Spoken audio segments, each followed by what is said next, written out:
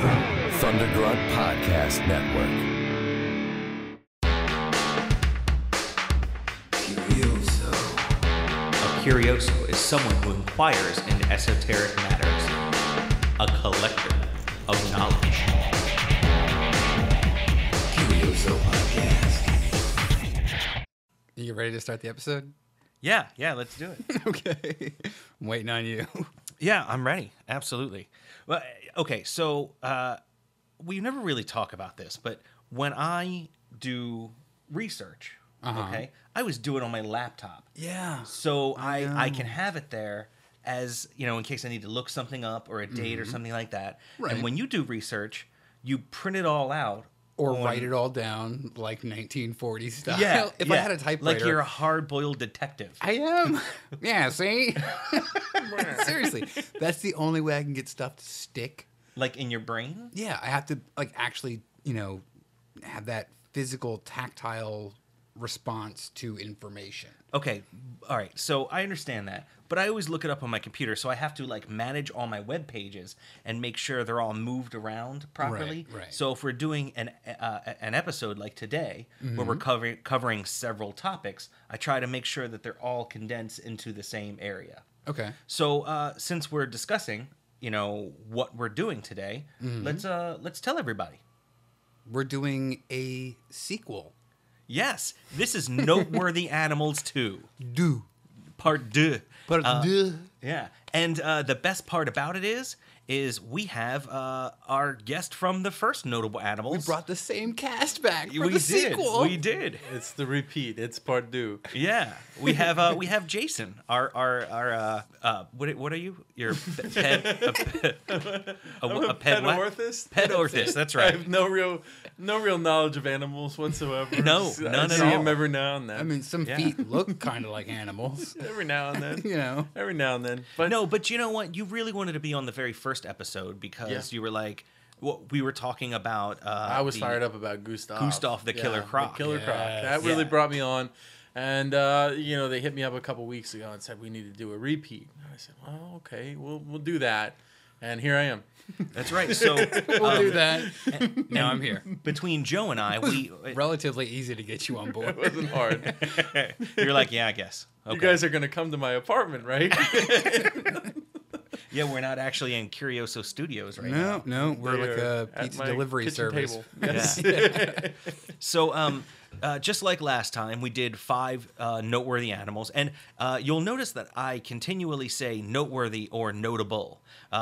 When I have Kind it of on, both. Yeah, when I have it on the website, it's called Noteworthy Animals because that's Right. what I wrote it down as. But I've been mistakenly calling the episode Notable Animals every single time I mention it. So, but that was episode number 18. In case you guys want to go back and listen to these back to back. Right. So, just like last time, we picked out 5 animals. Joe and I picked out 4 together, and we told Jason, "You need to come up with one." So we'll get to yours a little bit later. Yeah, it took a little bit of research. I went through the annals of history to try to find my notable animal, and I think I've come up with one that might be a little bit off key, but something that will be enjoyable Well, nonetheless. if there's anything that Joe and I like, it is the annals of history. Right. Especially when the like- anals are off key. we all like going back in the annals. So, I really need a drum set. ba-dum. Yeah, you need one of those little Little tiny mini kid little ones. Yeah. Yeah. Mhm. So, Joe, we're just past February. Uh-huh. And what happens in February, Joe? See, it's Black History Month. Yeah, it's true. My little sister's birthday. Mm-hmm. What else is in February? It's spelled really weird. That awesome Bill Murray movie, Groundhog's Day. Groundhog's Day. Yeah. Oh, that awesome Bill Murray movie, Groundhog's Day. Oh, Jesus. So let's talk about one of the pivotal characters besides Bill Murray. This is of Bill Groundhog's Murray, right? This is Bill Murray. It's like, Murray. It's like him standing. No, the whole Don't Drive Angry scene.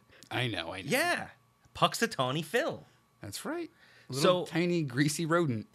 Are they rodents? Yes, I they see are them along the rodents. roadside all during springtime, and you see them, and they catch me out of the corner of my eye, and I see them. They're always on the side of the road, and I'm like, get off the side of the road, groundhog! I don't want to hit you because they're so freaking adorable to me. Well, and you have to understand, they're just trying to tell you the future. yeah, well, they are. As you drive by, they're whispering to you your future, Chris. They are the seer of seers, Joe. This is true. So Puxatawney is a town that's 90 miles northeast of Pittsburgh. It's in an intersection of Route 36 and Route 119. How close to Centralia is that? Well, I mean, if it's 90 miles north of Pittsburgh and Centralia no longer exists, It's at quadrant F. So the name Puxatawney comes from an Indian name for the location, Paskunktuntani, which means the town of the sandflies, which is awful. Have you ever gotten Yes. bitten? Ugh. Yes. The name Woodchuck comes from an Indian legend, Wojak, Wojak. Soldier bear? Oh, it sounds like no. This yeah, is it's going back Wojtek. to episode 1. Yeah, wow. Yeah, wow. Yeah, Full that- circle. The groundhog considered by them to be an ancestral grandfather. It was mostly settled by Germans, and they brought the tradition known as Candlemas Day, which is an early origin in the pagan celebration of Imbolc. Is that like Namaste? Well, it came between the winter solstice and the spring equinox.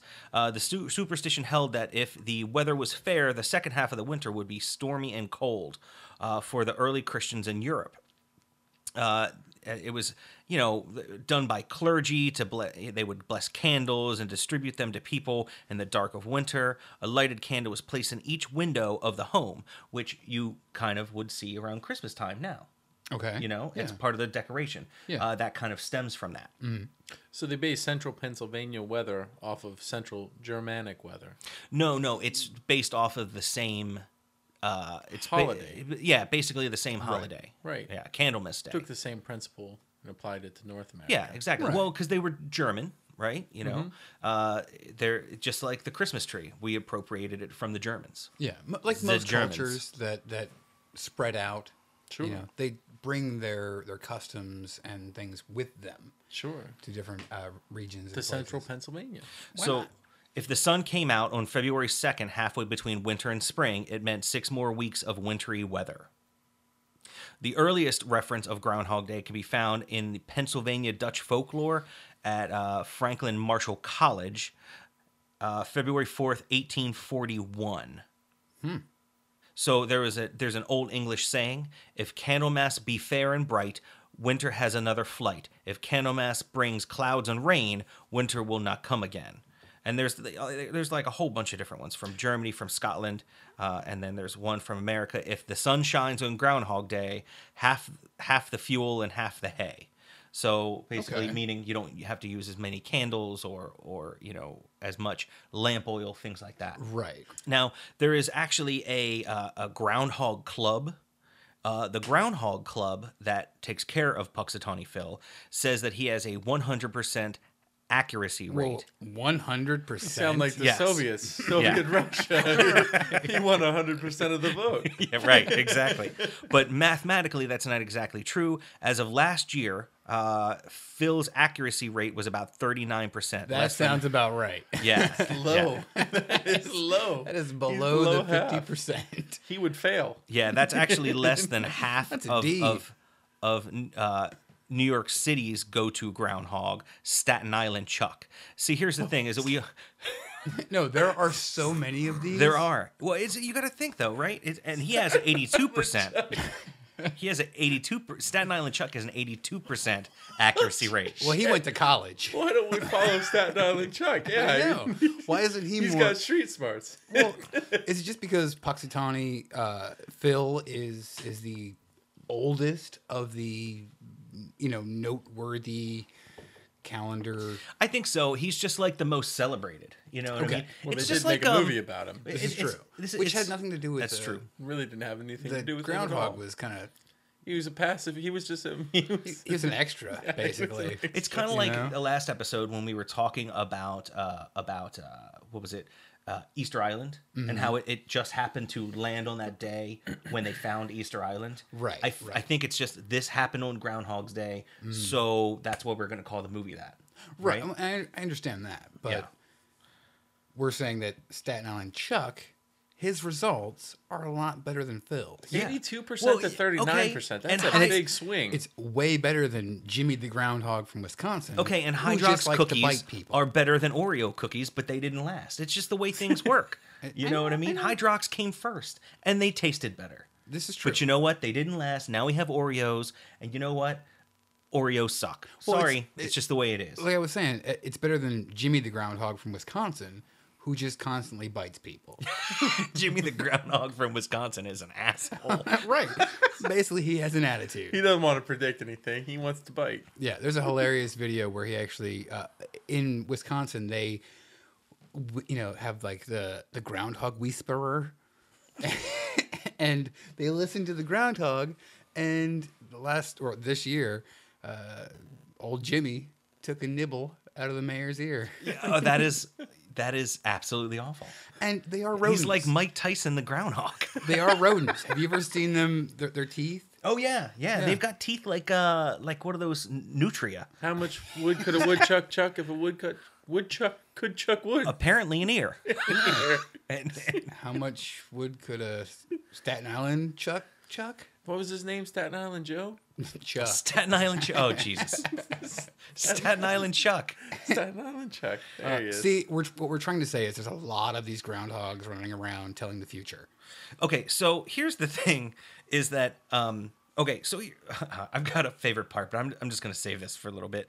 So basically, the predicting doesn't necessarily go very well, is what we're saying. So, Right. However, it is a long-standing tradition, but you have this Pennsylvania group that comes out of there, and they they've been doing this for a long time in Puxatawney. Now, it is the Groundhog Club. So apparently, the Groundhog Club was originally a hunting club, and they would hunt groundhogs and eat them.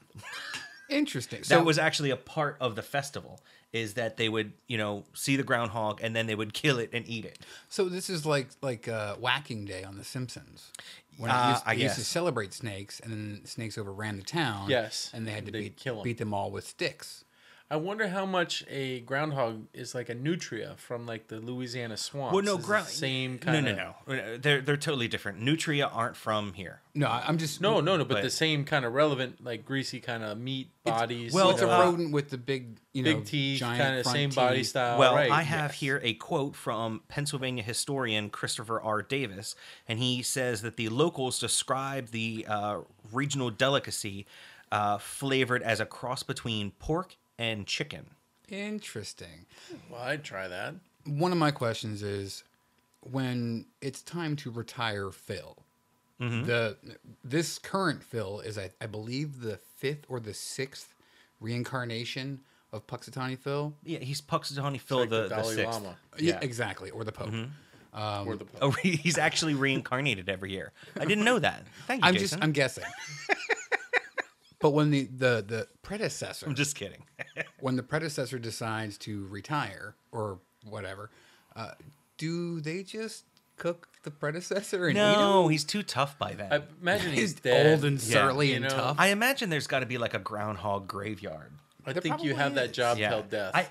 and let me tell you about this first, and I will tell 2 you years from now. I will tell you where the groundhog graveyard probably is. But I want to tell you about this. There's also traditionally served with the groundhog originally. They also meal. had the meal, Not the day. not the dead. Yeah, Okay. so they would have a groundhog punch, which is a combination of vodka, milk, eggs, orange juice, and quote unquote other ingredients. I think when they say other ingredients, it's probably like nutmeg and things like that.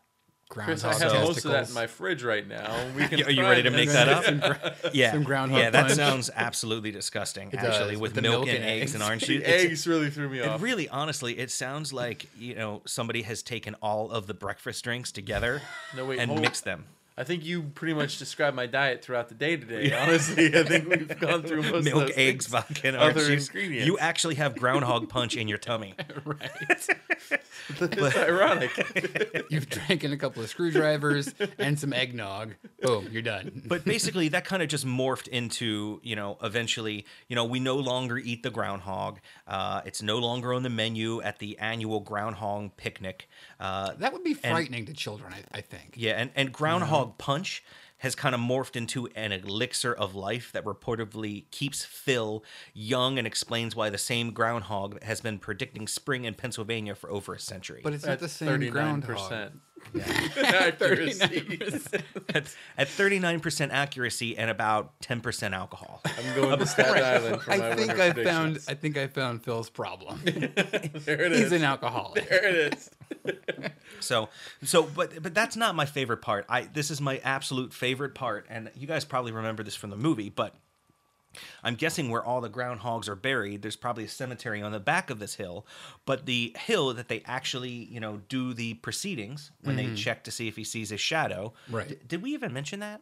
If the groundhog sees his shadow? Oh, yeah. Go The ahead. whole thing? Yeah. Everybody knows that? That's I how it don't works? think it's necessarily everybody knows. pay attention to Groundhog's Day anymore as an Well, older man. I mean, it is an Right. American holiday, and we have some people that listen to the so basically that aren't American, right? So basically, if Puxatawny Phil sees his shadow, there's which one is it?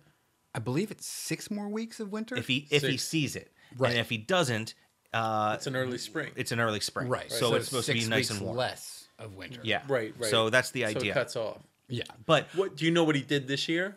I'm not sure. I think, yes, actually I do, and I'll get to that too.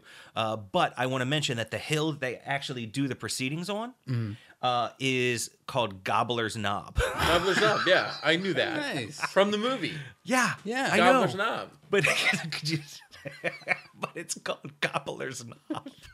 I always call it knob gobblers. No, that was a movie. Oh, yeah, I think I've seen that one too. Oh, geez. Sorry. It hurts me. It hurts me. Oh, okay. So basically, there was this year in 2015. Let's see.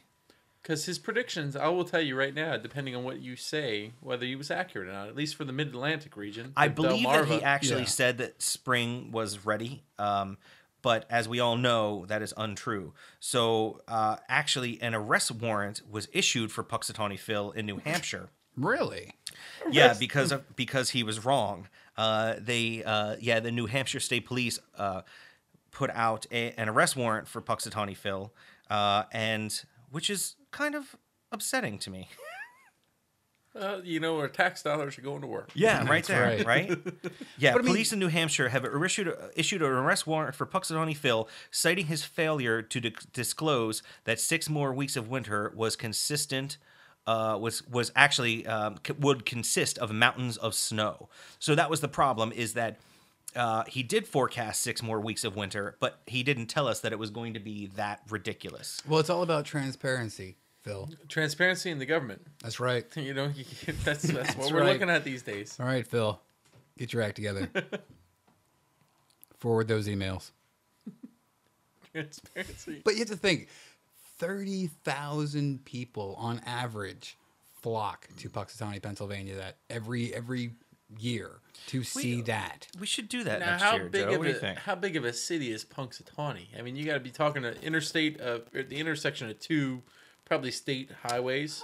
Probably on average, Average about 5,000. maybe 10, Yeah, at most. you know? Right. And then with the influx of 30,000 people, So you got a tourist attraction essentially. Yeah, You one have time a a year. groundhog that you'll pull out of a wooden stump. Who's the 5th in line? And he's 39% accurate. right? Get these two sauced. And hey guys, while you're here, why don't you go to the gift shop? Get some pork chicken. This is Punxsutawney Phil. There are other animals who predict the future. Oh, really, Joe? Mm-hmm. Why don't you tell us more about them? There is Paul, the World Cup Wonder Octopus, who has a pretty decent rating. I think it's more than 39% accuracy. If Joe can talk about an octopus, he just always talks about an octopus. I do. We need to have an actual cephalopod episode. A cephalopod, right? Yep. Yep. There is Oscar the cat, who is supposedly able to tell when you're going to die. Oh, now Oscar, he lives in a nursing home, right? Right. And Right. if someone is ready for the end, he'll go and he'll walk sit into on their their room, lap and right. kind of And, like, take care of sleep. them. Yeah. So they all run from Oscar, I believe. Is actually what happens. as fast as they can. Mm-hmm. There's a crocodile that predicts political opponents. Really? Where's that? Australia. And the crocodile's name is Harry. And he weighed in on a few different elections for prime ministers. Really? So he's a hairy croc. Right. All right. So up next, let's talk about Lonesome George. Oh, this is like the saddest story ever. You know what? Okay. If you don't want to be bummed out, fast forward about 10, 15 minutes. Wait. As I was researching Lonesome George, it totally reminded me of the Neverending Story. Oh, really? Do you remember that scene Yeah. where the big giant tortoise comes out of the swamp? Mm-hmm. We don't care whether or not we care. We're allergic. Flashback. See? That's what I think of Lonesome George. I think of that. I think of that tortoise. We're allergic to humans. Oh, he keeps on sneezing on a tree, yeah, right? remember? And Don't like get he goes this- flying back into the swamp. Yeah, and then Artex. Yes. Don't you get into caused the me such a- sadness, Artex. Why do we have to Caused me bring such that a up? Flashback. But that's Such what a flashback. Lonesome George makes me think of Neverending Story. Just the correlation. God dang it, Joe. Is that a tear? Going back to like 8 years old here. Yeah. You come back to hard times. It's all right. We just wait for Falcor, and everything will be good. Just wait. He's a luck dragon. He is a absolutely gigantic He tortoise. is. He is massive. Chris, what was his last approximated age? Oh, they don't have one. Well, they think, He's estimated between 100 and 120 years old. yeah. Right. So who made him famous? Well, he wasn't. Charles Darwin. Yeah, basically. Basically, that tortoise was probably around when Darwin was studying the Galapagos Islands. Right. And That is evolution. insane. It's insane to think that there's animals that can outlive humans. Oh, I mean, easily. on that massive yeah. scale. Easily. I mean, They have actually studied other shells and fossils of tortoises on the Galapagos Islands. Some of them date back easily 250 years. okay, so when we talk about Lonesome George, he's not the exception to the rule. He's No, pretty no. much standard. Yeah. Yeah, I mean, a lot of people say that he passed away midlife Midlife, so at 100, 120 years. he was a young man. Right. He was a spry 120.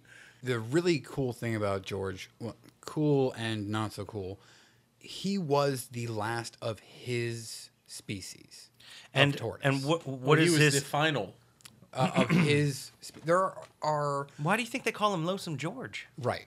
He There- was lonesome. There are a couple hundred different kinds of tortoises. Right, but his various species. His specific species, the Chelondoius nigra abingdoni, that species of tortoise no longer exists. Yeah, and- Other than some DNA samples they have. Yeah, that was actually a subspecies, but and that is his subspecies of that type of giant tortoise.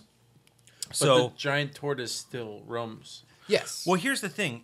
Really, no one had seen one of these since 1906.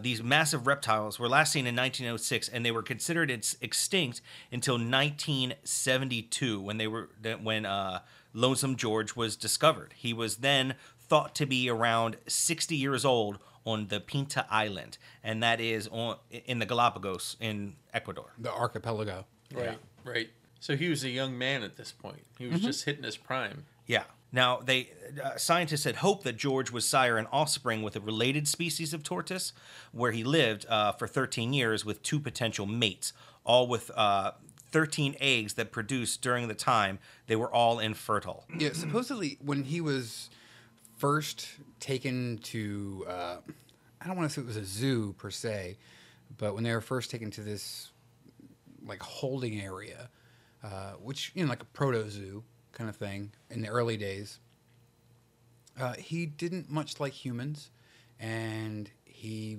kind of shied away from other tortoises as well. So that's pretty much why he got the name Lonesome George, because he was always kind of off in the corner, the wallflower. A loner, Dottie. Yeah. He's a rebel. He's a loner. Exactly. So apparently, the tortoises of his type could feasibly live up to about 200 years old.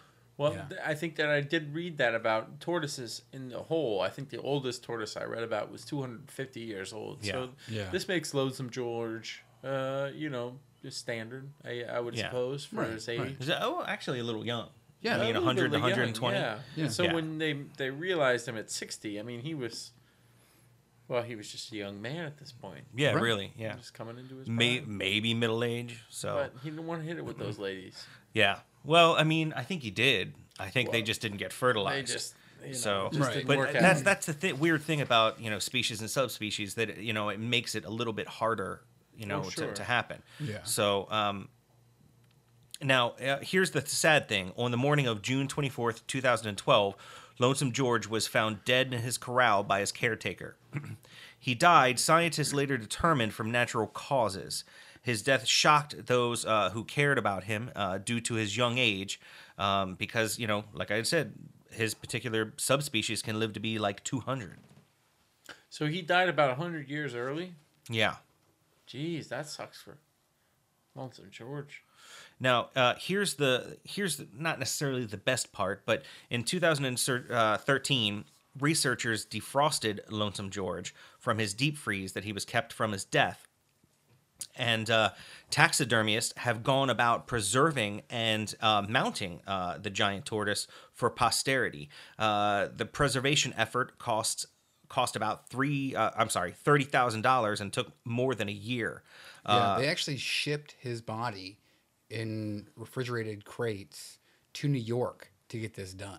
Yeah, so basically they took and they put him in a position so his neck's kind of up a little higher, like he would be eating on Like he's some tree Curious branches and things like George. that. Well, and it's the more grand of positions for a For tortoise. a tortoise. Yeah, he looks I very mean, regal. He does. I have to be Yeah, honest yeah, with you, regal with tortoise his in depth. outstretched neck.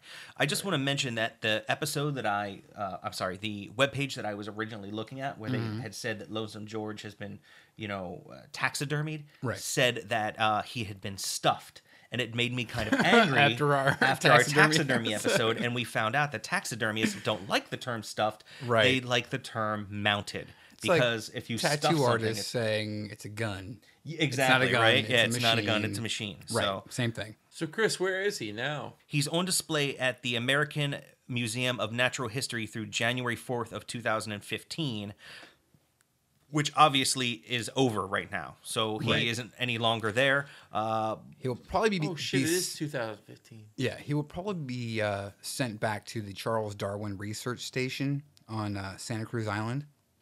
Where's That's- Santa Cruz okay, Island? So- Where in the archipelago. The Ecuadorian government feels that George should return to the capital city of Quito, where he can be seen by the greatest number of visitors. But the local mayor of the Galapagos believes that George should return to the breeding center where he spent his final 40 years.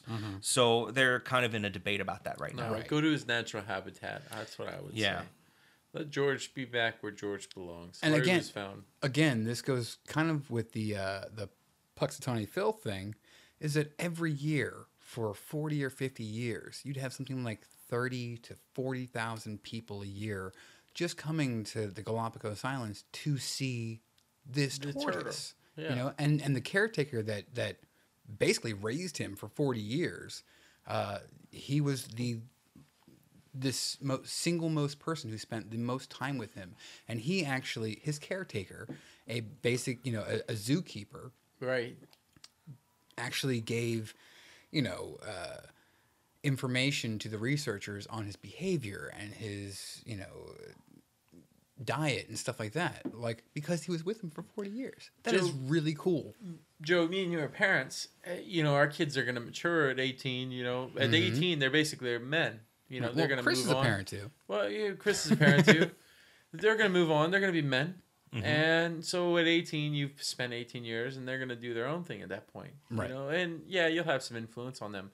Could you imagine meeting a species that was already matured, but you have to be there to care for them? So you Right. spend 40 years of your life caring for that. species, and then one day they're dead. Yeah. Yeah, that's rough. Where does that put you? I mean, you spent 40 years. That's not 18 years. That's not 18 years seeing maturity over the course And of a that. human life averages, what, Right. 80 years? And you're not, in those 18 years, you're seeing so much metamorphosis. When you meet that turtle, he's already mature. And you're watching 40 years of the same turtle. Yeah, but how do you... A tortoise's age range, 1 to 250? It's the opposite of Human dog years. is 1... It's the opposite of dog years. One for every 7. by the It's time- probably 7 for every 1. By the time his caretaker met him, he was probably in his early 20s, Early teens. 30s. Yeah, right. yeah. It's just like me. Exactly. He's me. Exactly. So, here's just kind of like a little bit of an uplifting thing at the very end of that. This is a National Geographic story that I found. There are some Yale University researchers that revealed that some of the DNA from George's ancestors may still be alive in some of these tortoises in a Yes. remote area of Ecuador's Galapagos Islands, known as, check this out, Joe. I know you love this. The area is known as Volcano Wolf. Awesome. Is New that band name. that's New band name. almost as good as Airwolf, right? It is. I mean, it's pretty close. What was that? It's that, even better that than TV show Airwolf. about the flying werewolf, Helicopter? right? No, What? Oh, anyway. that was Werewolf, oh, sorry. which was an awesome show. Did he- Airwolf was awesome Did too. he fly in a helicopter or something? I don't know. That would I be get awesome. I get it all confused. You can't beat a wolf that comes out of a volcano. I mean, that's pretty much the most badass No, thing that ever is- happened. He is a That is- wolf made of lava. It's a lava wolf coming to get you. All right, so back to George. Okay, so it's the secluded northern tip of Isabella, another Galapagos island. The researchers have identified 17 hybrid descendants of C. abigodonae. Right. Basically the his main- species, the his main subspecies. species, yes. Yeah, with a population of 1,667 tortoises. Genetic testing identified 3 males, 9 females, 5 juveniles, all under the age of 20, with DNA from his subspecies. Nice. The presence of juveniles suggests that a purebred species may exist on the island too, which is, I mean, amazing. Which Well, means and- that Lonesome George might have not been so So lonesome. lonesome. Right, but you also have to understand is that when Darwin first started studying the Galapagos Islands, there were something like 300,000 tortoises. Now there's maybe about 20,000. You're probably going to wind up with like an And that's evolutionary only- bottleneck, like, But you know that's what I mean? only due to Humanity. late 50s and 60s when they started the resurgence of we need to protect these animals. Here's the weird thing about they think his relatives are alive, possibly 30 miles from Pinta Island where Lonesome George was found. Uh-huh. They think that either the ocean currents carried them, or it's also possible that crews in the 19th century, like whaling vessels, they hunted, these kind of animals, All the time. Yeah, like from on the Pinta Islands for oil and meat, and they carried live tortoises on their ships. And the reason why they did that is because they can survive up to 12 months without any kind of food or water. They just have a slow metabolism that makes these creatures useful. Yeah, they were basically like a 4-legged can of Spam. Yeah, exactly. Which is really gross now when we think about it. But you that's know what I they mean? used them for. But I'm fairly sure that Darwin also ate a few of the tortoises. Quite when he a was, bit. Yeah, when he was Quite doing a that. bit, yes. So basically, they can use them as a source of meat to stave off scurvy on long sea voyages. But during like naval conflicts, because these tortoises would weigh 200 to 600 pounds, they were just thrown off the ship. Yeah. When they needed to lighten the weight so they could, go about, doing their naval battle. And these are tortoises, not turtles. Did I say turtle? No. Squirrel. What I'm saying is when you do toss a giant 600-pound tortoise off a ship, they will sink like a stone. Yeah, but they also can No. swim. Not A little not, No. Well, anyway, the point is that if they're tossing these off, they're saying that they could feasibly go find their way to shore and then, The smaller ones, survive yes. there. The So smaller that is ones, yes. basically what they're insinuating. So they could have I can been see that. tossed near other islands, and then they went to those islands, and that's how they got so far. Was because they were on these whaling vessels and tossed off. Right. But the moral of that story is There's hope for the species. let's talk about Oliver the chimp. Yes, please. talk. He was a chimpanzee, or some people call him a humanzee. Now, He was kind of tough. Don't call him a pansy. no, not a pansy, a humanzee. You said he was a chimpanzee. Oh, Jesus. Okay. So Oliver, he kind of started coming about during the 1970s. Okay. Basically, he came over from the Congo with 2 other chimps, but Oliver was much, much different. He Yes. had some features that were much more closely regarded as human than a lot of other apes. I mean, there was, several things that he would do that was very strange. He also had nothing to do with any of the other chimps. Well- He wouldn't hang out with them. Yeah. He wouldn't like hold hands and do other things that other chimps would. He was very much a loner. Well, and there's a reason, kind of a reason for that, is in the family group of chimpanzees, when someone looks different, acts different, they're usually the outcast. They're shunned. Yes. Just like in our society. Exactly. Right? If there's a chimp that is an albino, they will tend to be on the outskirts, and- Oh, I have some stuff about some white apes later on. We'll discuss that too. But he was very much the same because he did not look like the rest of the pack or family group that he was placed in. He was shunned. Yeah, and his intelligence and personality were also different. One of the strangest things about him was he didn't really walk. He walked as a bipedal animal instead Yeah. of walking on all fours. And most he would- chimps can do that and Yeah. do it regularly. But they But don't don't- do it on a sustained basis. Yeah, Exactly. Right. He yeah, he did it chose- all the time. yeah. He could also be sent on chores. He would take wheelbarrows of an empty hay into and straw into the stalls of other animals.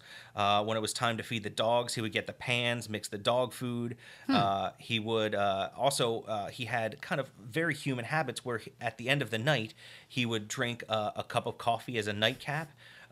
He would enjoy sitting down and having a drink and watching television with his owner. He'd pour a shot of whiskey and put some 7-Up and stir it up himself and drink it. Nice. It's like someone was teaching him these things. You know what? Yeah. He sounds You know? like a cool guy to hang out with. He does. Honestly, He does. I'd like to spend a Friday night with him. I mean, Yeah. chimps are probably one of my favorite primates besides orangutans. They're just so interesting, and they can learn so much. Well- and we're what, 2 chromosomes away? Well, here's the thing: is that our genetic match is, from what I understand, I'm not sure exactly how genetics works. You know what I mean? Because I'm not, like A a geneticist? geneticist. Yeah. But from what I understand, it's either 95 to 99% a match of Right. the same genetics. Yeah, it's crazy. We So have just a very specific deviance. yeah, and they have, I think, like 2 more chromosomes than we do, something That's like it, yeah, that. 2 more. 2 more Yeah. than we do. Okay, basically, what a humanzee is now, I believe they've actually done genetic testing on him, and he was not a hybrid or He was a supposed to be humanzee. a regular chimp based off Yeah. their testing, right? Right. Exactly, He but he just- just looked like. Yeah, it's almost like a I don't want to say deformity, but it was just the structure of his face. In the gave chimp sense him- of the word, he was a deformed chimp. Right. Right. Well, Right. and also during his later years, he had male pattern baldness. Right. Well, Which that- makes me and you and him one and the same, right? A lot Joe of- doesn't have male pattern baldness. I have too That's much just you hair. and me, buddy. It's No. just me and you. But a lot I of was chimps talking- have that. A lot of older chimps have that. Well, it's not just the chimps, Joe. But I'm saying, like, he wasn't special with that. Like, a lot of very, very old, the ones that reach, like, their 60s and 70s, they get really gray and get that sort of, crown. The monk look. Yeah. They do have that. So that wasn't specialized to him. So although he technically wasn't a humanzee, they call him that because a humanzee would be a male father with a chimp mother. Just like Right. you have a tiger, or I'm sorry, a tiger and a lion, you would have a tigon, which would be a tiger father. And the reverse of that would be a A liger. ligon, right? I And thought it you was a also have liger. A liger.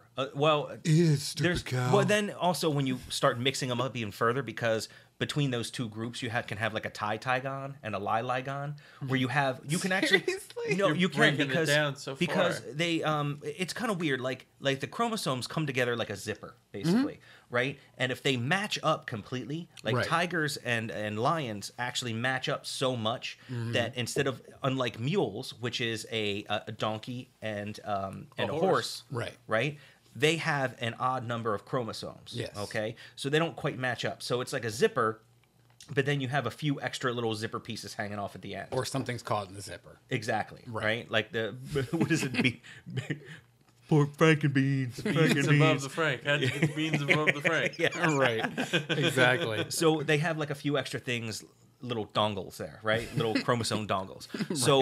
So basically, but with a tiger and a lion, they kind of match up more appropriately. So when you have like a ligon, right, a lion father, tiger mother, they can actually breed, right, with another animal and have like a ligon and a tiger. I see what you're so saying. it Yes. can go a little further on. Exponential Yeah. possibilities, Yeah, depending on because the they can coding. actually reproduce. Yes. Unlike a mule, which could not, and also a humanzee, or which would, or the flip of that would be a chuman. A human.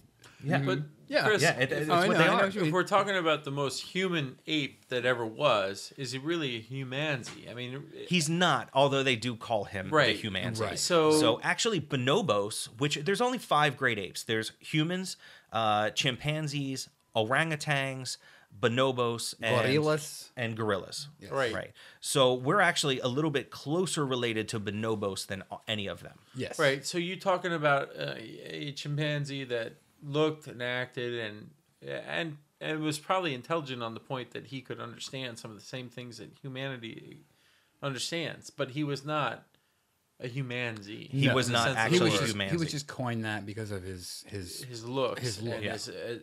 his abilities, his Right. upright bipedal motion. But I mean, you have to understand, he was probably born in early 50s, and someone probably taught him a few things. It was the sensationalism of the age as well. I mean, you're That's not true. talking about modern day apes, even modern day apes.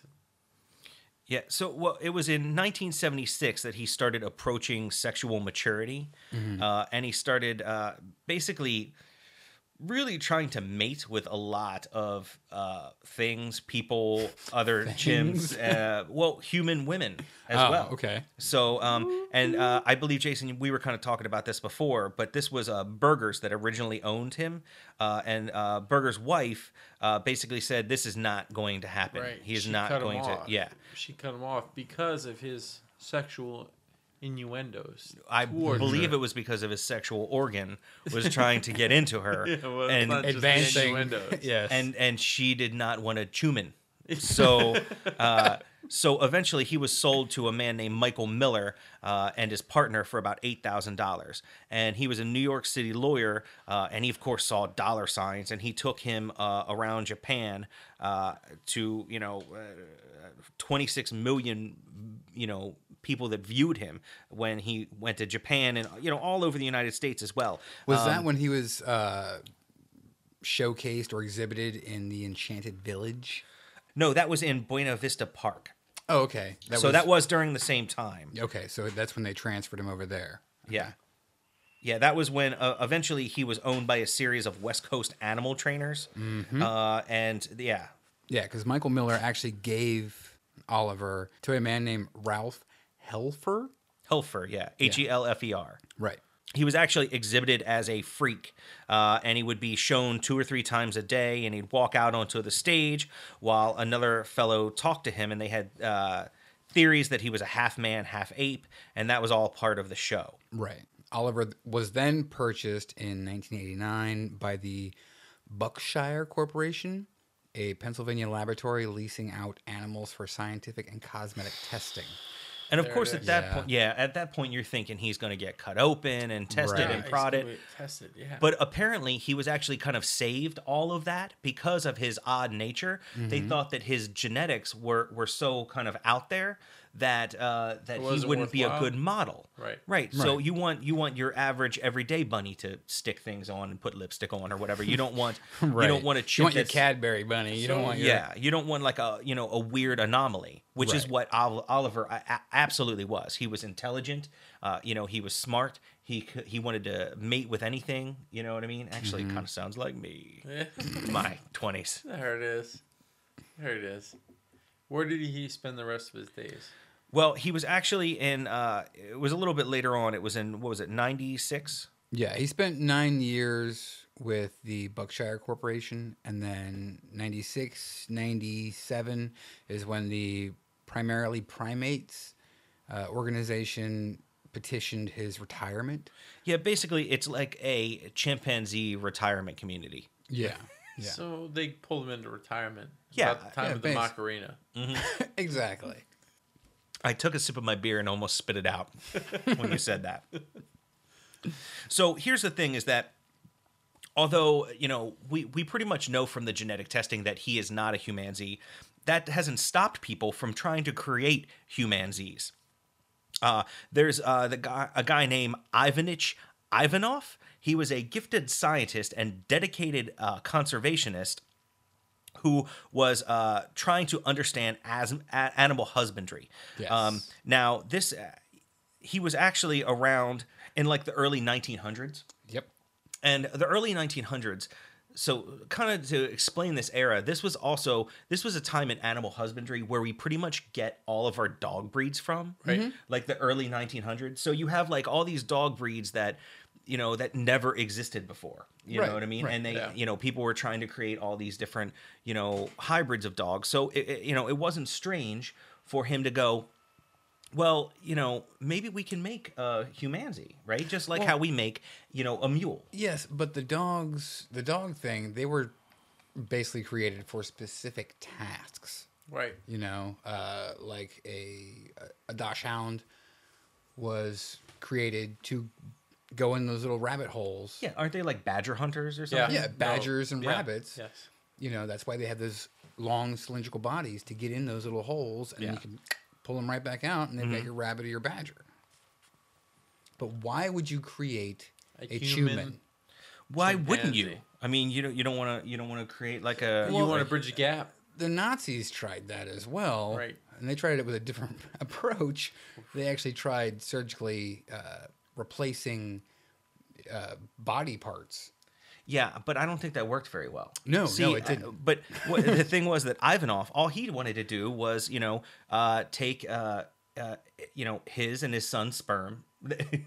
What? And put it in female chimpanzees. But the Wait, problem old-fashioned rules or no, when scientific they rules? well, I mean, Scientific rules, I would hope.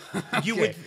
would in the scientific paper it says that technically he artificially inseminated Okay, good. them. Okay. Okay. And also technically they probably didn't use his sperm. But don't you think maybe he did? Oh, dude, without a doubt. don't Without know. a doubt. I mean, what are we talking? Like the Soviets? Yeah, this Yeah. is the Oh, USSR. God, the don't, USSR. Yeah, no, if there was ever a cover-up in the world. During that'd like be the him fucking 1920s monkey. and 1930s. He's so- fucking the ape. Without a doubt. I guarantee it. In 1977, researcher Michael Bedford discovered that human sperm could penetrate the protective outer membrane of a gibbon egg, which is genetically the ape that's furthest from humans. So if human sperm can actually penetrate the furthest from us in Right. our family Right. of great apes, or really any kind of ape or monkey, a very close genetic match to us, we should definitely be able to penetrate. Okay, Right? so Let me back that was up. he... was he... Okay, so what you're saying is possibly there was a guy who had sex with an ape and proceeded to produce. Yeah, well, Ivanov, basically he wasn't necessarily having sex with an ape. He was a scientist who was trying to impregnate Not him. apes. Not him. But the person that brought forth the ape. Oh, in the 1977. Yes. Okay. No, he was just testing to see if it was possible. Bedford. Right. But Ivanov this is like the early 1900s. Okay, he was actually trying to impregnate real chimpanzees. The only problem is that he could not find any chimpanzees that were in captivity. I'm willing to go with this. Well, no, that were actually of breeding age. Yes. So that was his problem. So instead, he decided to go the other way, where he got women and got chimpanzee sperm and decided to try and put it in the women. Now you have to think this is 1900s, 1930s Russia, and so all the women were down. Right. So he got a group of women, and then he was promptly arrested. Promptly, he should be. Because they've all seen Jurassic Park. Right. They know what happens. You see the outcome. So he was actually arrested, and he was sentenced to exile of 5 years out of the USSR. Really? Yeah. So during that time, before the 5 years was over, about 2 years into it, he actually had a stroke and passed away. So pretty much we haven't had any, one trying to do this since he's passed. Good. But I don't know how. I say good. All I'm saying is, I don't know how we explain Oliver. No, Oliver. I could probably explain Oliver, but I won't.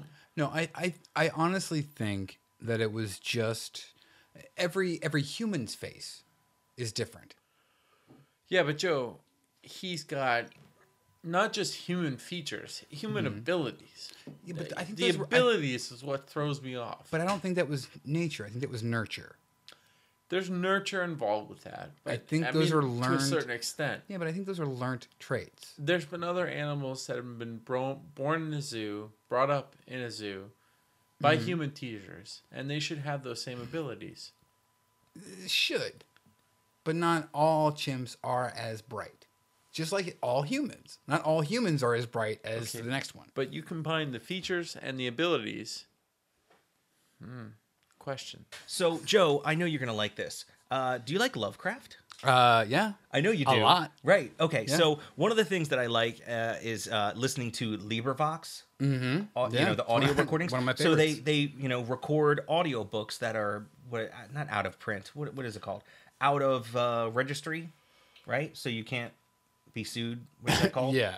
Out of copyright. Yes. Okay. So so basically, I subscribe to the Lovecraft one from LibriVox, and I listened to this one the other day, a few months ago, and I was like, wow, this would be great for this episode, and I decided to listen to it again, and it's called Facts Concerning the Late Arthur German and His Family. Yeah, that is a good one. It is a good one, but it is basically about a man. Well, let me give you the sum up, okay? Do it. All right, so no spoilers for a, a 1931 novella. Right. There's going to be some spoilers, but basically, Arthur German found out that his great-great-great-great-great-grandpa went to Africa, found a bizarre white ape woman, had sex with her, and then he decided to go out and burn himself alive after he found out. Sure. Which is the basic story. Yeah. So, but yeah, there's a lot of twists and turns along the way. Not really. But basically, There's like two. Yeah, like two twists and turns. Yeah. My favorite part, quite frankly, is where one of his ancestors along his line that had this, ape blood in him, ape, genealogy in him, was actually an animal trainer for a circus. Yeah. And he was a gorilla trainer, and As you would, and he had a boxing match with the gorilla that's kind of like played out, kind of Yeah. like wrestling, right? Yeah. So he would Really box the fun. gorilla. It's really funny. He goes and he boxes the gorilla, and the gorilla punches him like way too hard in the gut, and he gets all mad, and he jumps on the gorilla and like bites the gorilla's neck. And as being the animal, as and being the the gorilla animal. as being the more human yeah, of the and characters. it's so funny, but it's pretty good. But really underneath of it all, much like Lovecraft's work, it's pretty racist. pretty sexist, pretty racist. And there may be fish people involved. Yeah, so I mean, just to let you know, it is fairly racist. So Yes. if you can't handle that kind of thing, don't listen to it. But if you do, take a listen to that one. It's really good. And if Yeah. you just want the cliff notes on it, there's a podcast that I love called HP Podcraft, Yeah. which they talk about all kind of Lovecraft stuff and inspired stuff. And I also listened to that about this That particular episode. particular novella after I was done listening to it. Okay. So you guys should definitely enjoy that one. And it's very much akin. It made me think of Oliver the Chimp. Yeah. When I was listening to it. Free State Guitar. At Free State Custom Guitars, our specialty is guitars, modifications, custom paint jobs, logo designs, repairs, and much more. You can now own the guitar you've dreamed of. Check out our signature series, Guitars Made by Musicians for Musicians. Visit us at freestateguitars.com and follow us on Twitter at FreeStateGTRS. If you're ready to rock, we're ready to rock with you. Oh my God, this is really funny. So I just want to mention this, okay? Has anybody ever watched any of the Drunk Histories? No. No? No. It's on like Comedy don't- Central. I've seen It originally was a YouTube Look thing. at me, TV. No, like TV. Okay, so as we've I've been seen a sitting few. here, Joe and I have both had like a beer. Two each. beers. Yeah, so before we showed up, Jason had already had like 3 or 4 cups 14, of... apparently. Yeah, so you're about to get some drunk history from Jason Jason. is- You were getting some drunk Jason history. is really 3 sheets right now. Jeez. I wish I was in this case, but I am this case. But basically, when we came up with our 5 things, we said one of them we wanted to give to you for you to have all on your own, and you let us know all about it. So we're going to be the students, you're going to be the teacher. It's like a first Master. for us. Well, Actually, it's not a first for us because you were really good in the foot episode as well. Yeah, you were the master. Well, it's the reverse of the situation. I like to think of myself as kind of a spectator on most of these deals, and I come in here and I give my piece and I listen and I hear and I come up with questions. But tonight I have some historical fact, and history is my kind of deal. So tonight we're going to talk about Caligula, and specifically Caligula's horse. Well, because Caligula is not a notable animal, right? well, no. Some people would say he was. Well, they might. They might. Caligula is kind of an asshole. And there's that. Well, I just want to just give Joe some room and time to do his thing. I'm not gonna do it. Come on, you always I'm do not it. gonna When do it. we bring up Caligula like No. every 3 episodes and every single Why is- time. It's him and Dee Snider. Okay, those are recurring. Hold on. Those are recurring characters themes. for the Curioso. Yeah.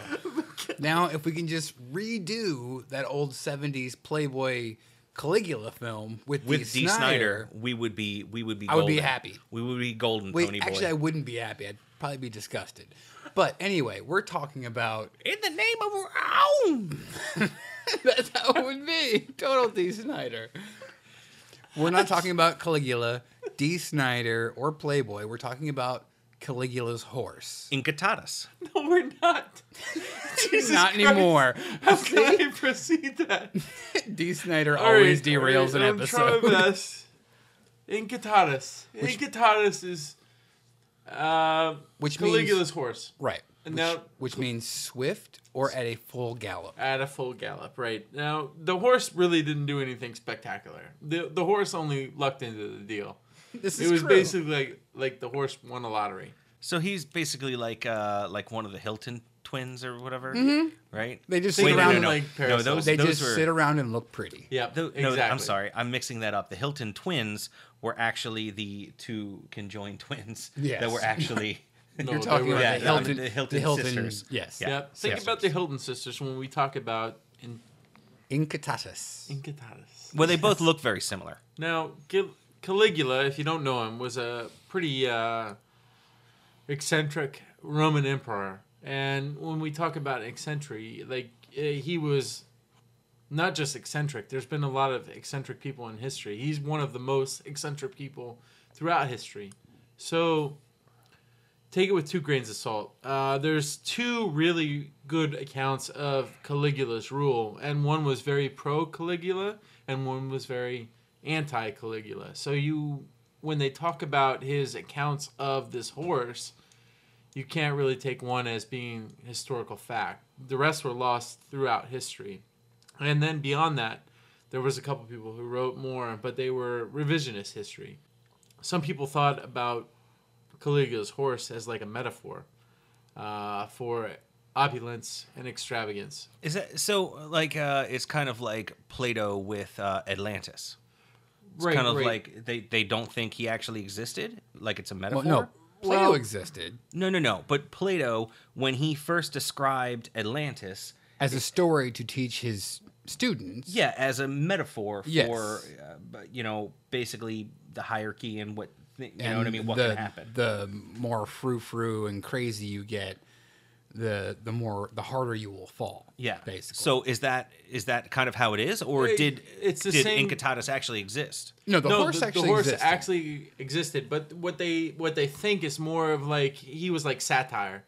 He might So- have been like satire. So So Caligula was satirizing the Senate in this case. yes. In this case, he was Because satirizing he the actually, Senate. he actually gave his horse a seat on the Senate, didn't he? He gave the horse a seat. Not only did not only did he give him a seat, he gave him a lot more than just a seat on the Senate. He gave him basically all, if you would equate it to modern rappers, it was just opulence in every sense of the word. He had a manger made out of ivory, Like a marble stable. a marble stable, like purple satin sheets. Yeah.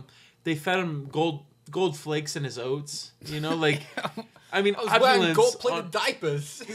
Now, listen, when you talk about Caligula, he looked at himself as like a god amongst Mm-hmm. people. And he looked to his older benefactors, which would have been like Julius Caesar, and Right. more specifically, like Alexander the Great. So Yes. Alexander had Bucephalus, which was his horse, which actually was a horse that actually did things. It wasn't Yeah, just it was a war horse. Yeah. He led him into multiple battles and actually died in battle. And Mm-hmm. so from then on, it was kind of like the jam. Like it was hip to have a horse and man That did stuff. be one. Like Right. you were what it was. Like you go out and you just show up like Guns N' Roses. Like This is true. Basically, the slash to his axle. the slash to his axle. That's exactly Yes, what I was gonna say. yes. I just like the fact that if they fed the horse like gold flakes in his oats, the stable boy Oh, he was rich. spent a lot of He extra was time Rich. Well, picking through some horse dookie. You know what I mean? Some I horse would turds. too. Horse apples. Chris, in my understanding of this whole situation was the stable boys were just something else. Like the horse supposedly invited dignitaries to come eat dinner with them. Invited Like Yeah, to his stable. to his stable, which was not just any stable. No. And he also brought Incitatus into his actual court to eat with everyone else. And then Well- would go next door to the vomitorium and come back and eat more with the horse. My understanding is this, that he was on the verge of making this horse a consul, which in Roman history, the consul is basically the highest position you can have in the council But yeah, well, you're basically the right hand of of essentially the Caesar. president. Yeah, Yeah. I mean, like you are the right hand man. So he was going to make this horse his right hand man. Now the Yeah, horse so- never knew anything else. Right hoofed So man. in terms of Game of Thrones, he would be the hand of the king, or Exactly. the hoof of the king. Exactly. Right. So Incitatus, he never really did anything special. He was just more on the scene at the right time in the right Like a place. sex machine. Right. No. Caligula was Get something up. else. We're talking about Caligula, horses. You made the joke, so I had to, Sorry, I had to finish apologize. it. Didn't mean to derail. Sorry. D. Snyder. But in modern Didn't times, mean to de-Snyder. in modern times, you can use this horse as like a metaphor for opulence and political extravagance. Of course, You know, yeah. like Of course, of the horse. of course of the horse. You build something up so much that you think that it actually means something, but Hmm. the truth is, it's just another animal. And there's animals that we've talked about in these 2 episodes that actually did do something Right, with their right. life. Wojtek, Wojtek, carried shells and Gustav. Even Gustav was kind of a son of a bitch, but he ate a lot of people. And he right. made something. With at least himself. he did. He made something of himself. right. No, Incitatus is basically just mane and tail and He pretty. showed up at the right time, but he happened Yeah. to be on one of the most extravagant and eccentric and opulent Roman emperors of what essentially was a piece of history where he would have been basically Joe Biden You know, the horse was Joe Biden. Right. Exactly. He was the second most powerful man in the world.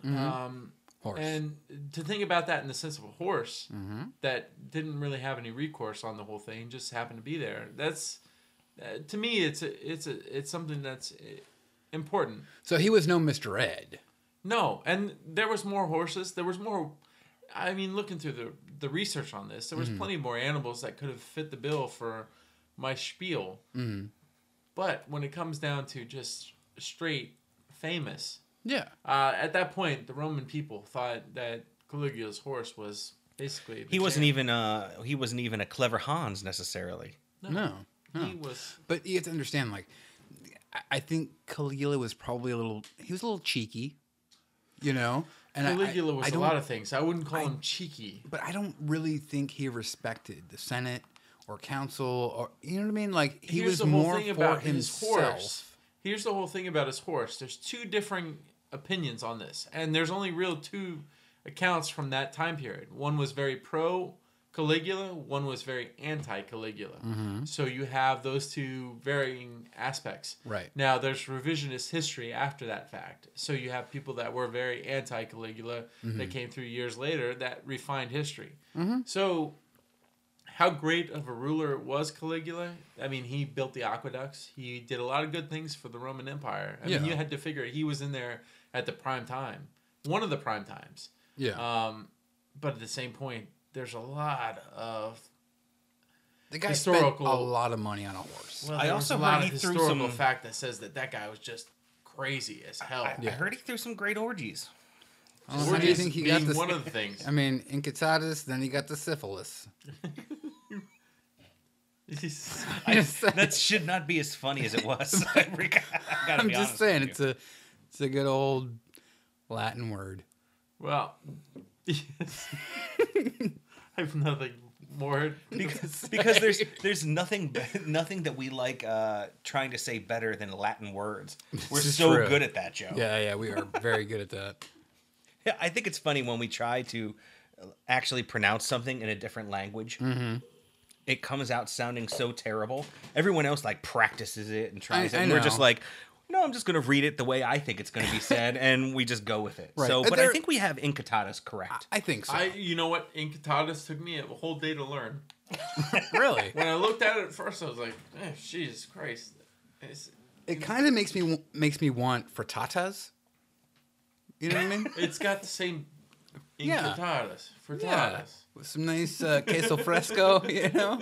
And some chopped chives on the top. Yeah. You know what I mean? I can I'm go down for with some that, Incitatus right now.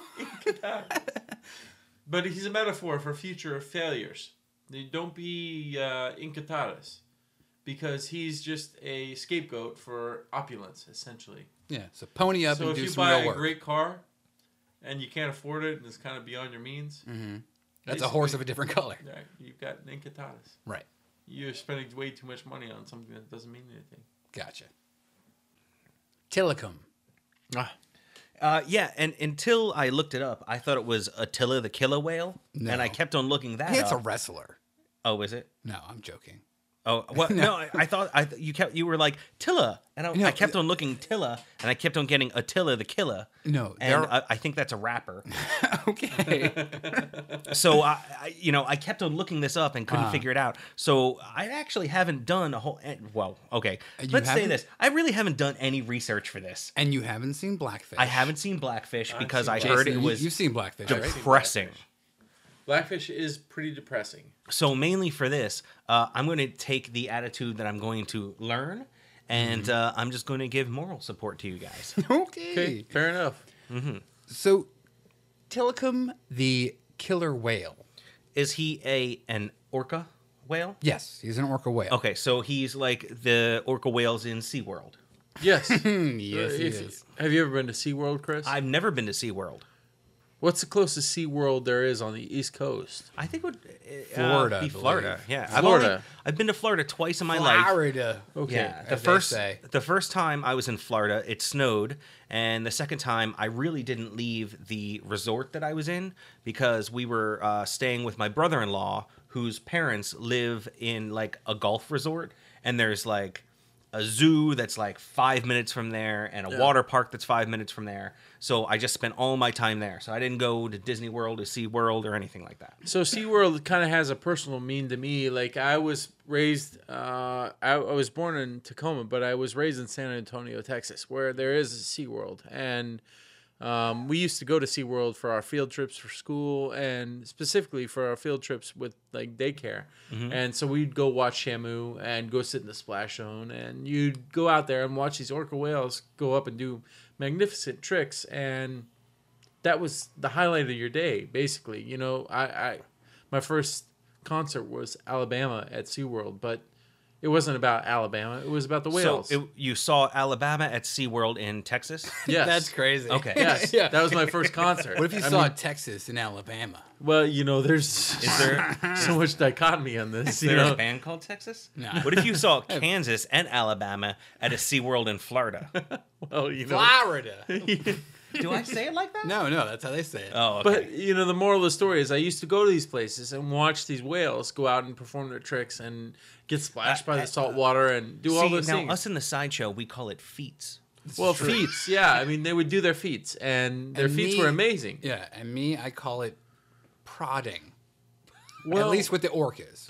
it Not was to prod you to perform. You perform all the time. You know, when honestly. you're not I on mean, stage. to look back at, you know, I'm 30 years old now, 31 years old now. Mm-hmm. To look back when I was 10, 11 years old, Mm-hmm. to go out and watch these magnificent animals do these tricks, it was.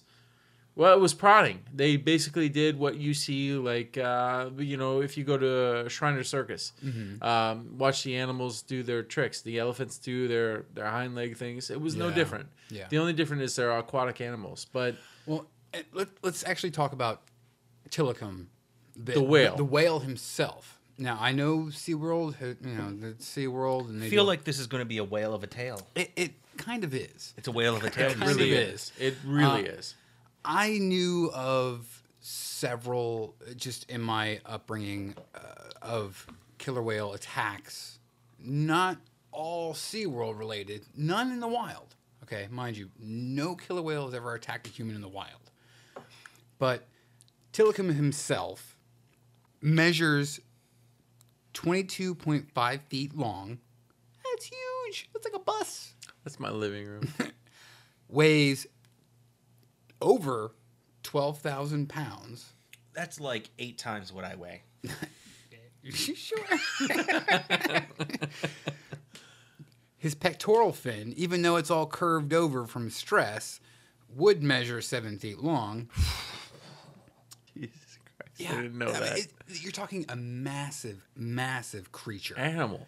Right. Well, whales are the biggest mammal But that exists, no, right? specifically, Well- killer whales are not any joke. They are sociable animals. They are Yes. animals that set up societies and Pods. and Yes. are one of the closest relatives to humans that we have. Humans. They are really, honestly, not that far off from chimps when it comes to. Dolphins and whales I equate to dogs. You know, like especially dolphins. You mean like intelligence-wise? intelligence-wise? Yeah, society-wise, they set up Yes. social Packs, and atmospheres. social Yes. atmospheres. Yes. So, Tilikum was captured near Iceland in November 1983, over 30 years ago, at only 2 years old.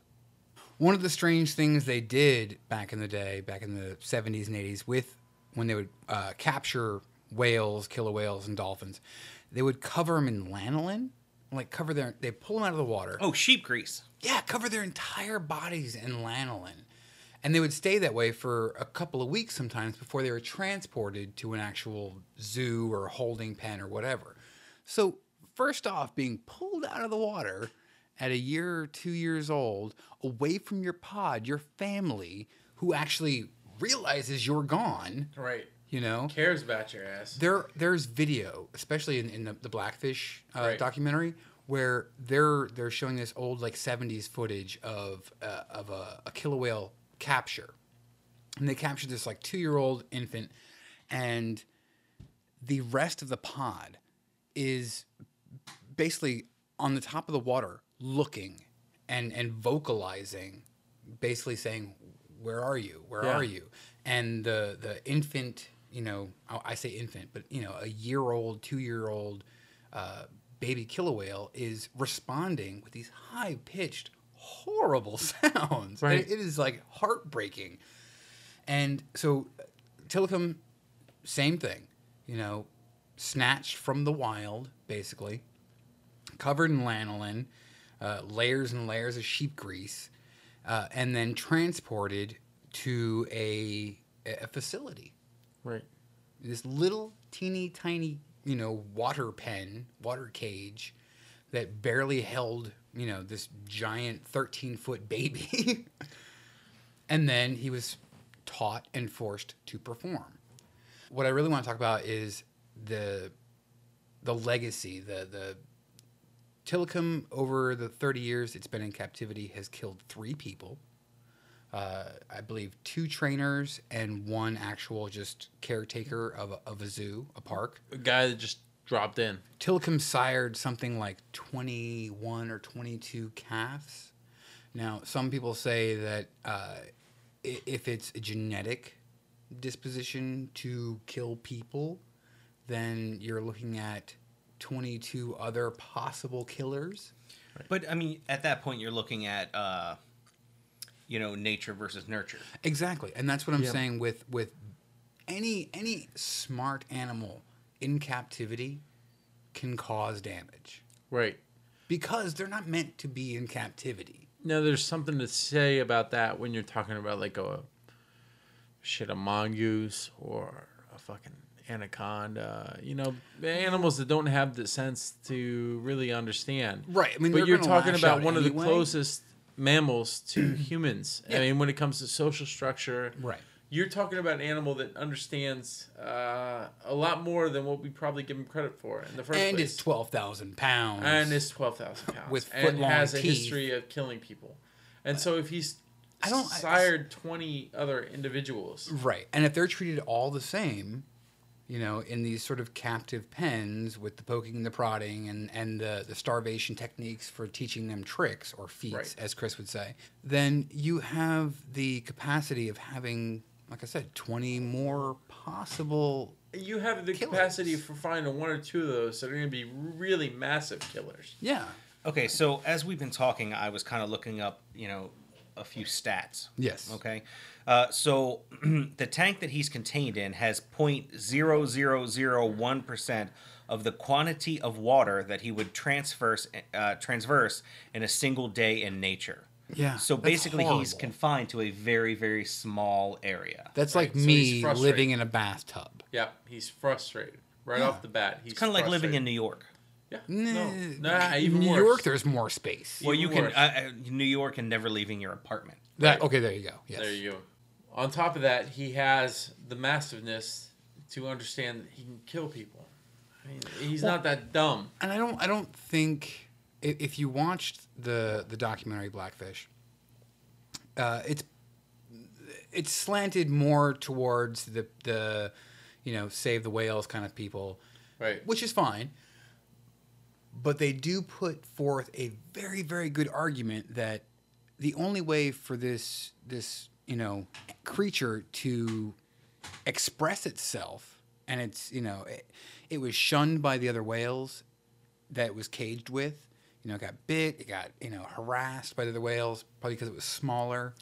The only way for it to vocalize and express itself it ended up being violence, and I don't think it was on purpose. No, he was forced into another pod of some mature females that did not want anything to do with him. Right. So you're bringing in the baby into a situation where the moms... There's already a hierarchy. Yeah, it's not his moms. It's Right. other moms that don't want anything to do with him. So this baby has to make his own way. Right. And he's dealing with a capacity that's 1/1000th of his normal daily size. Yeah. So he has to make his way. Well, you're an aggressive male. You have size. What are you going to do with your size? You're going to get angry. And the only things that really want to interact with you are these tiny little creatures, who ride on your back. Right. and that are going to throw you some fish every now and then. Right. Right. Who also use, starvation techniques and a bunch of other things that will probably just exacerbate your frustrations. Right. It sounds like, guys, that you're saying that they don't treat these whales very well. I mean, I'm kind of saying that. If you ever watched the documentary, I mean, you understand what It's we're a coming very, very hard documentary to watch. Really? It Yeah, that's really why I is haven't hard. done it. from. You you should know. not watch that if you were any kind of a humanitarian. Yes. And if you care about like killer whales. It's And kind not of just like killer whales, but any like okay, Species. let me tell you a story. Captivity. Yeah, let me tell you a story. I lived in Colorado for about 7 years. I worked for a fencing company, and we did primarily like industrial fences. We did one for the military site out there, a couple for large commercial sites. We did one for the Denver Zoo. Now, at the Denver Zoo, they were putting in, I believe it was African wild dogs, and they burrow and dig a lot. Every morning, I would have to be there at like 6 o'clock in the morning. No one is there at 6 o'clock in the morning. So I was lucky enough to see some of the animals in their quote unquote natural habitat, all by themselves, no people screaming at them, nothing. But walking in at 6 or 7 o'clock in the morning and seeing these giant, massive orangutans and elephants and rhinoceroses in these tiny little holding cages, and the look on their faces of just sheer agony and that like almost just kill me, please just kill me. It breaks your heart, and it's a really, really powerful thing to see that in some other creature's behavior. I'm not trying to humanize them, but seeing the slowed reaction time, the sort of lethargic, oh God, I got to do this again today, and, wave and be nice to these human creatures that keep me in this tiny little cage. Right. I can understand the sort of reaction from,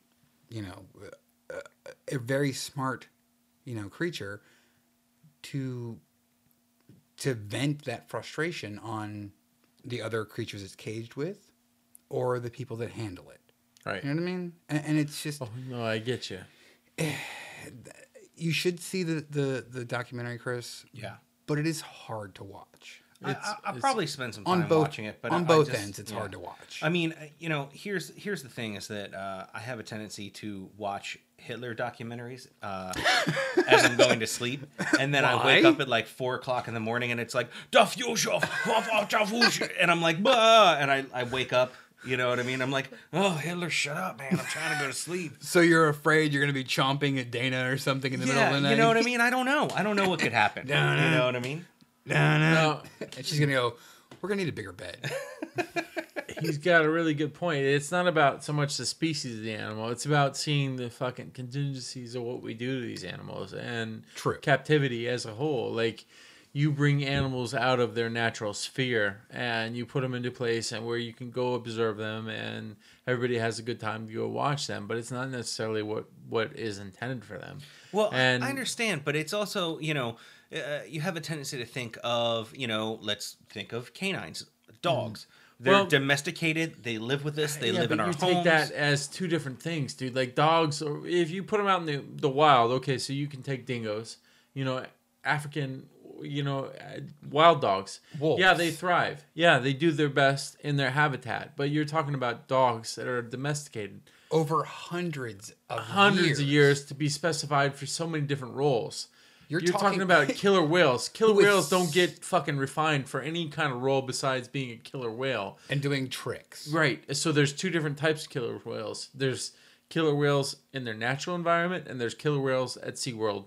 And that's really what it comes down to. Right. There's no difference. There are, but you're There's- talking two different There's mindsets. there's two differences. There's really differences in those senses.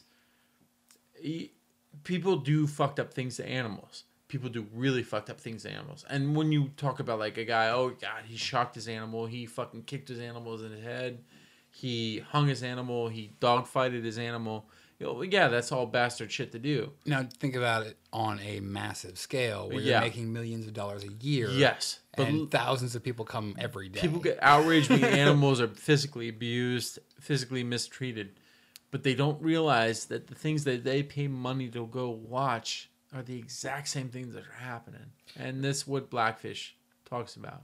So, And very much the same with all of the animals we talked about. how many people has Tilikum, or as I like to call him, Tilla the Killer whale? Well, how or many Tilly Tilly? is yeah.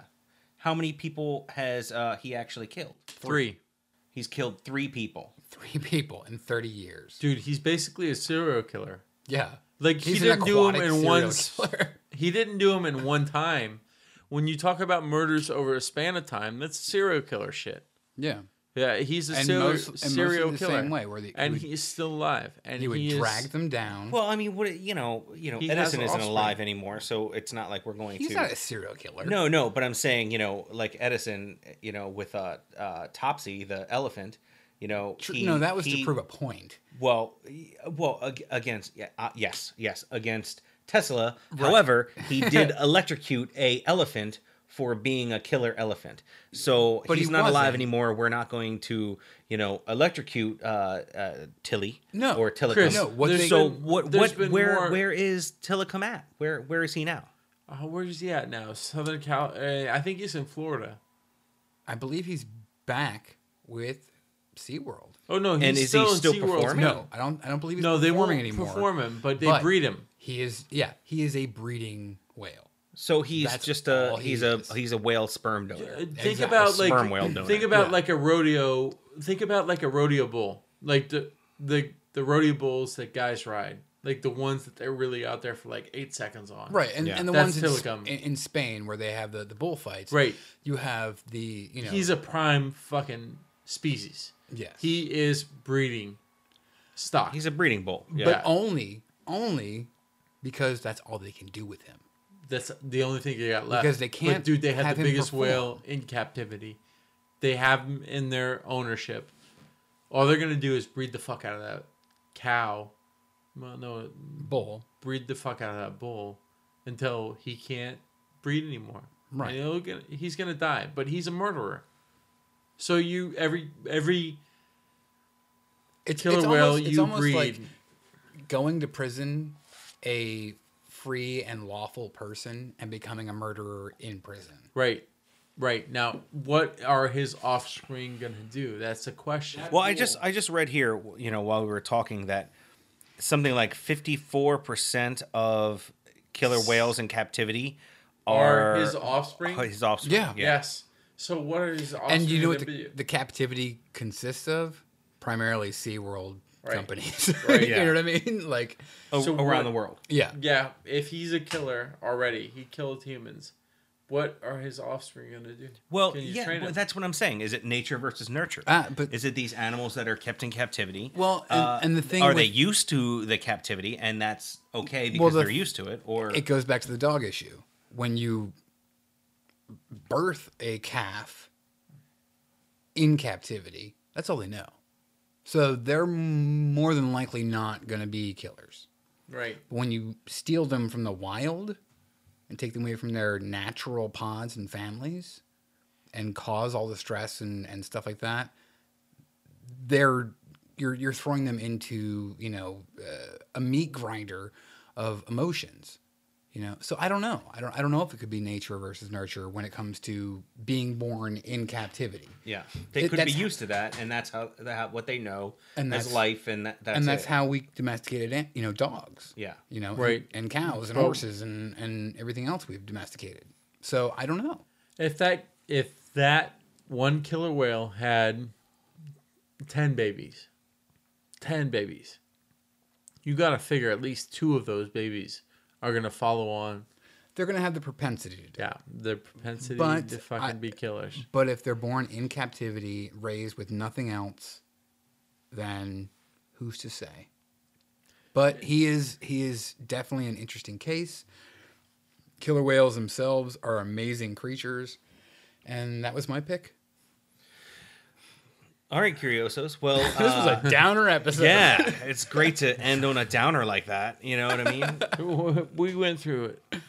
Yeah, we've been the gambit, if you will. This is true. With Yeah. the cards, and they light up, and you can blow stuff up with them. Yeah, exactly. Yeah, I love yeah. Gambit. Yeah. So thank you for joining us for Downer Notable Animals 2. Thank you for Noteworthy having me again, animals. Curiosos. Anytime. Anytime, Jason. Really. And we're going to have to talk about what you're going to be on next. Oof. Well, we've already covered feet. We've covered 2 notable animals episodes. I From covered the my feet with sky. socks. We did From the Sky, yes. So we'll leave this open ended. Yeah, we'll figure it out. You'll be on another one. Yeah, To I be can't continued. doubt it. I'm repeat guest. And Yeah. just last episode, we hit our 2-year anniversary. Yeah, we did. Yeah. Jesus Christ, We've I been feel doing like it I for should 2 get my years. nipples pierced. Great way to end the show. See you guys. Have a good night. All right, good night. Thank you for listening to the Curioso Podcast. You can tweet us at Curioso Podcast. You can email us feedback@thecurioso.com. You can Facebook us, facebook.com/The Curioso Podcast. Check out our merchandise on Zazzle.com/Curioso Podcast. You can also check out our videos, youtube.com/Curioso Podcast. On the left-hand side of thecurioso.com, you can help support the show by clicking on our donate link. And if you're a real Curioso, we need you to go on and give us a great 5-star review on iTunes. It will help us get more listeners, and it'll make you feel good about yourself.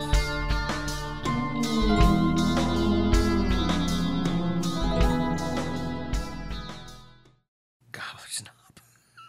Oh, you mean like that Bill Murray movie, Groundhog's Day? Wait, we're not going to start over again? You guys suck. Don't drive angry. Ned Ryerson? We can keep that joke up all night long. Das ist true. All right, next animal. There it is. Done. Fuck's a ton of film. That's all you get, folks. All right, come on, go into it. What?